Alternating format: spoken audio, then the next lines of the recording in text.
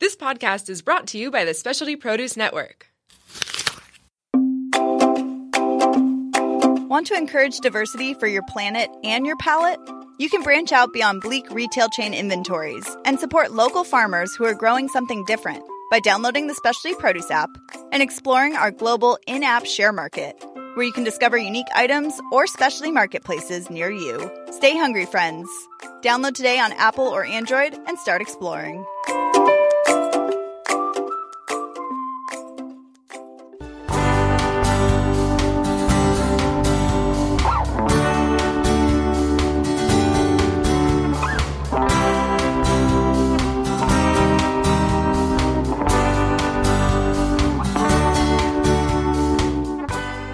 G'day, folks. This is your friend Dennis Conner coming to you live from the broadcast booth of the Specialty Produce Network. We have a few things to talk about in different areas. The most exciting being the Star Sailors League that just concluded this weekend in Nassau at the Nassau Yacht Club. And there were 23 of the best teams in the world. They're all there.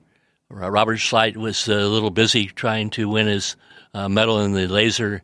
And Torben Grael couldn't make it either because of his commitment with the Brazilian Olympic team.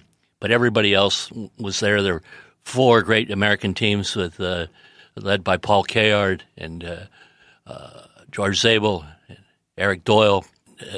We had a wonderful, wonderful racing conditions, a little bit of wind in the beginning and then lighter at the end. And what was really great was that the finals, coming down to the final race, after the knockout series, there were four boats in the finals, the French, the Norwegians, the British, and the racing was so incredibly close at the end. The French team coming with a little puff at the end, Xavier Rojar, looked to be crossing the line first to us, but as they were walking and ooching down to the finish, it went from 7 meters, 6 meters, 5 meters, 4 meters, 1 meter. And when you see the footage here of them crossing, look at them rocking. Look at this crew, how active they are. Rocking, ooching, pumping, not allowed under the normal rules. But the Star Sailors League has an exemption from world sailing to be able to rock and ooch and pump, even in this light air. There's only two other exceptions to these rules. And here they... And that's the Volvo and the America's Cup. But here they're coming downwind to the finish line, $200,000 on the line here. So you got the Norwegians there on the screen left. You got the Rojar in the middle coming. We were right on the line, but we couldn't really tell who was going to win. It was so close. 1 meter is showing right now. You can see the difference on the virtual eye. But here they are in live, coming down to the end. Rohart forcing the Norwegians to jibe because he's on starboard. They're on port. So while they're jibing, he caught up and was able to go a little deeper. And the British, Ian Percy on the left, coming in boat 2. Here comes Xavier coming. And, we're talking pretty good money here. Couple $100,000. You decide. You tell me who wins this race. Crossing the finish line on the left and the right, and they're all looking around. Who won? Xavier, he thought he won. He pulls out the French flag, but as it turns out, it was Ian Percy on the left, with the favorite end of the line that won the money. So they're all very excited, and certainly the spectators just were going crazy. So. Just couldn't be better. The racing just couldn't be better and more exciting. So it'll happen again next year. And then the Star Sailors League will be moving into their new 45-foot boats to race in Lausanne and Genoa. And we're going to have a whole new set of racing. 49 teams have entered. And Paul Kayard will be heading up the U.S. team, and it's going to be a big event in 2021. So that's it from Nassau. Very, very exciting and good series to watch. And you can find this on YouTube or Facebook if you want to watch the entire series, including the awards presentation. But this is not good English, but this is where it's at. If you're into world sailing, the best sailors in the world here competing in the Star Sailors League. So there they are with their medals. Very happy folks, and taking home a good amount of cash as well. It's like $200,000, a lot of money. So that's it from the Star Sailors League.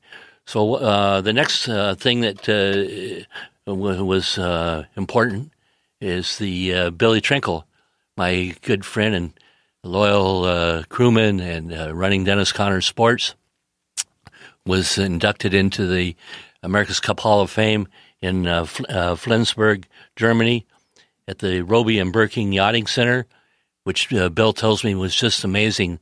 They have 12 meters there, and a collection of other interesting yachts, including a 1/4 scale of the Ranger, the America's Cup J-boat that raced. So you imagine, 135 feet into 4. So you've got 30-foot full-scale model of a J-boat there at their museum. And, of course, Billy, a very creative guy, said, well, why don't you take your models that are now in New Zealand for the America's Cup, your full-scale models, and send them to the museum there in Germany, which not a bad idea, Billy. We'll have to think about that. Anyway, congratulations to Bill Trinkle. Long, long overdue being inducted into the America's Cup Hall of Fame, and well done, Bill. The next interesting thing while we're talking about the America's Cup is the teams are going into their winterizing mode. You have the U.S. boat, the Defiant, going down to Florida to train in Pensacola Bay. They were really treated well there. They really enjoyed it. They thought the conditions were diverse enough to get used to what they might see in Auckland.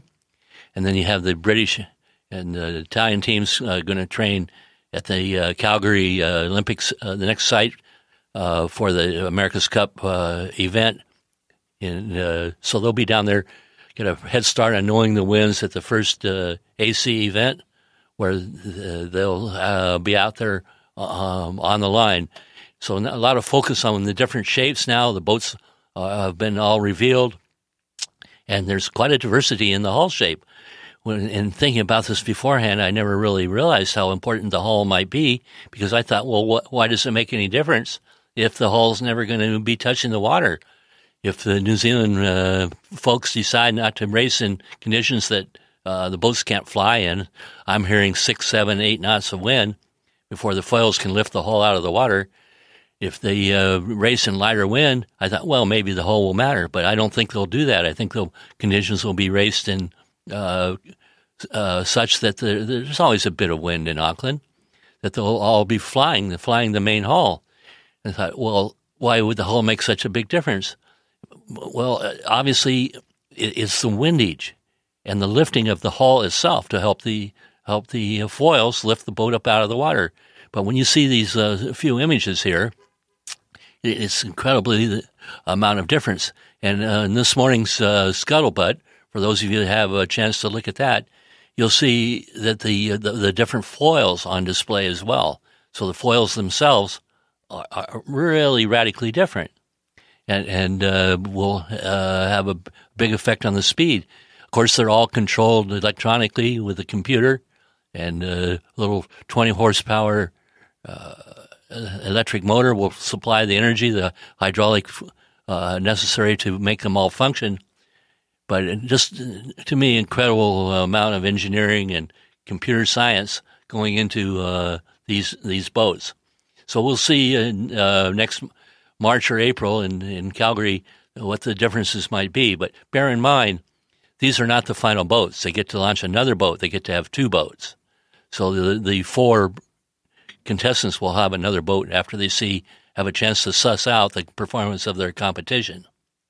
The Stars and Stripes campaign is still technically a challenger, but we understand they haven't really ordered their foils yet, and I just can't see them getting to the starting line with any type of successful effort at this point, unless they step up and get an amazing effort to get their boat built and show up in Calgary, Italy for the first series.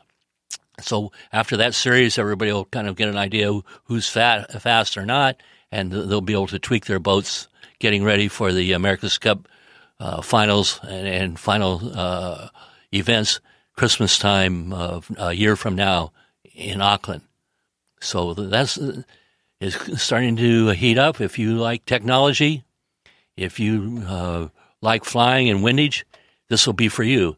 Because, if these boats are going upwind at 40, 50 knots, you add the apparent wind on there, it's like sticking your hand out the window 70 miles an hour in your car. So you'll see a big focus on the helmets, like the bicycle racers, keeping the windage down, and all the bad effects that come with windage, and also it'll be, I think, interesting to see the shape of the hulls themselves. And are the hulls helping to lift the boat out of the water, and how all that will work? I'm fascinated by it, but where this is going to lead to, who knows? I really don't even need anybody on the boat, so you don't need any folks to pull the sails in with the hydraulics. The computer is telling the helmsman where to go, and also the amount of foil shape. It could all be done electronically. We're not that far from radio-controlled boats out there racing in the America's Cup. So who knows where we'll be. And 25 years ago, we never dreamed of this type of technology. So we'll have to wait and see. What else? Well, I'm pleased to tell you that the Menace was first in the Hot Rum Series here in San Diego.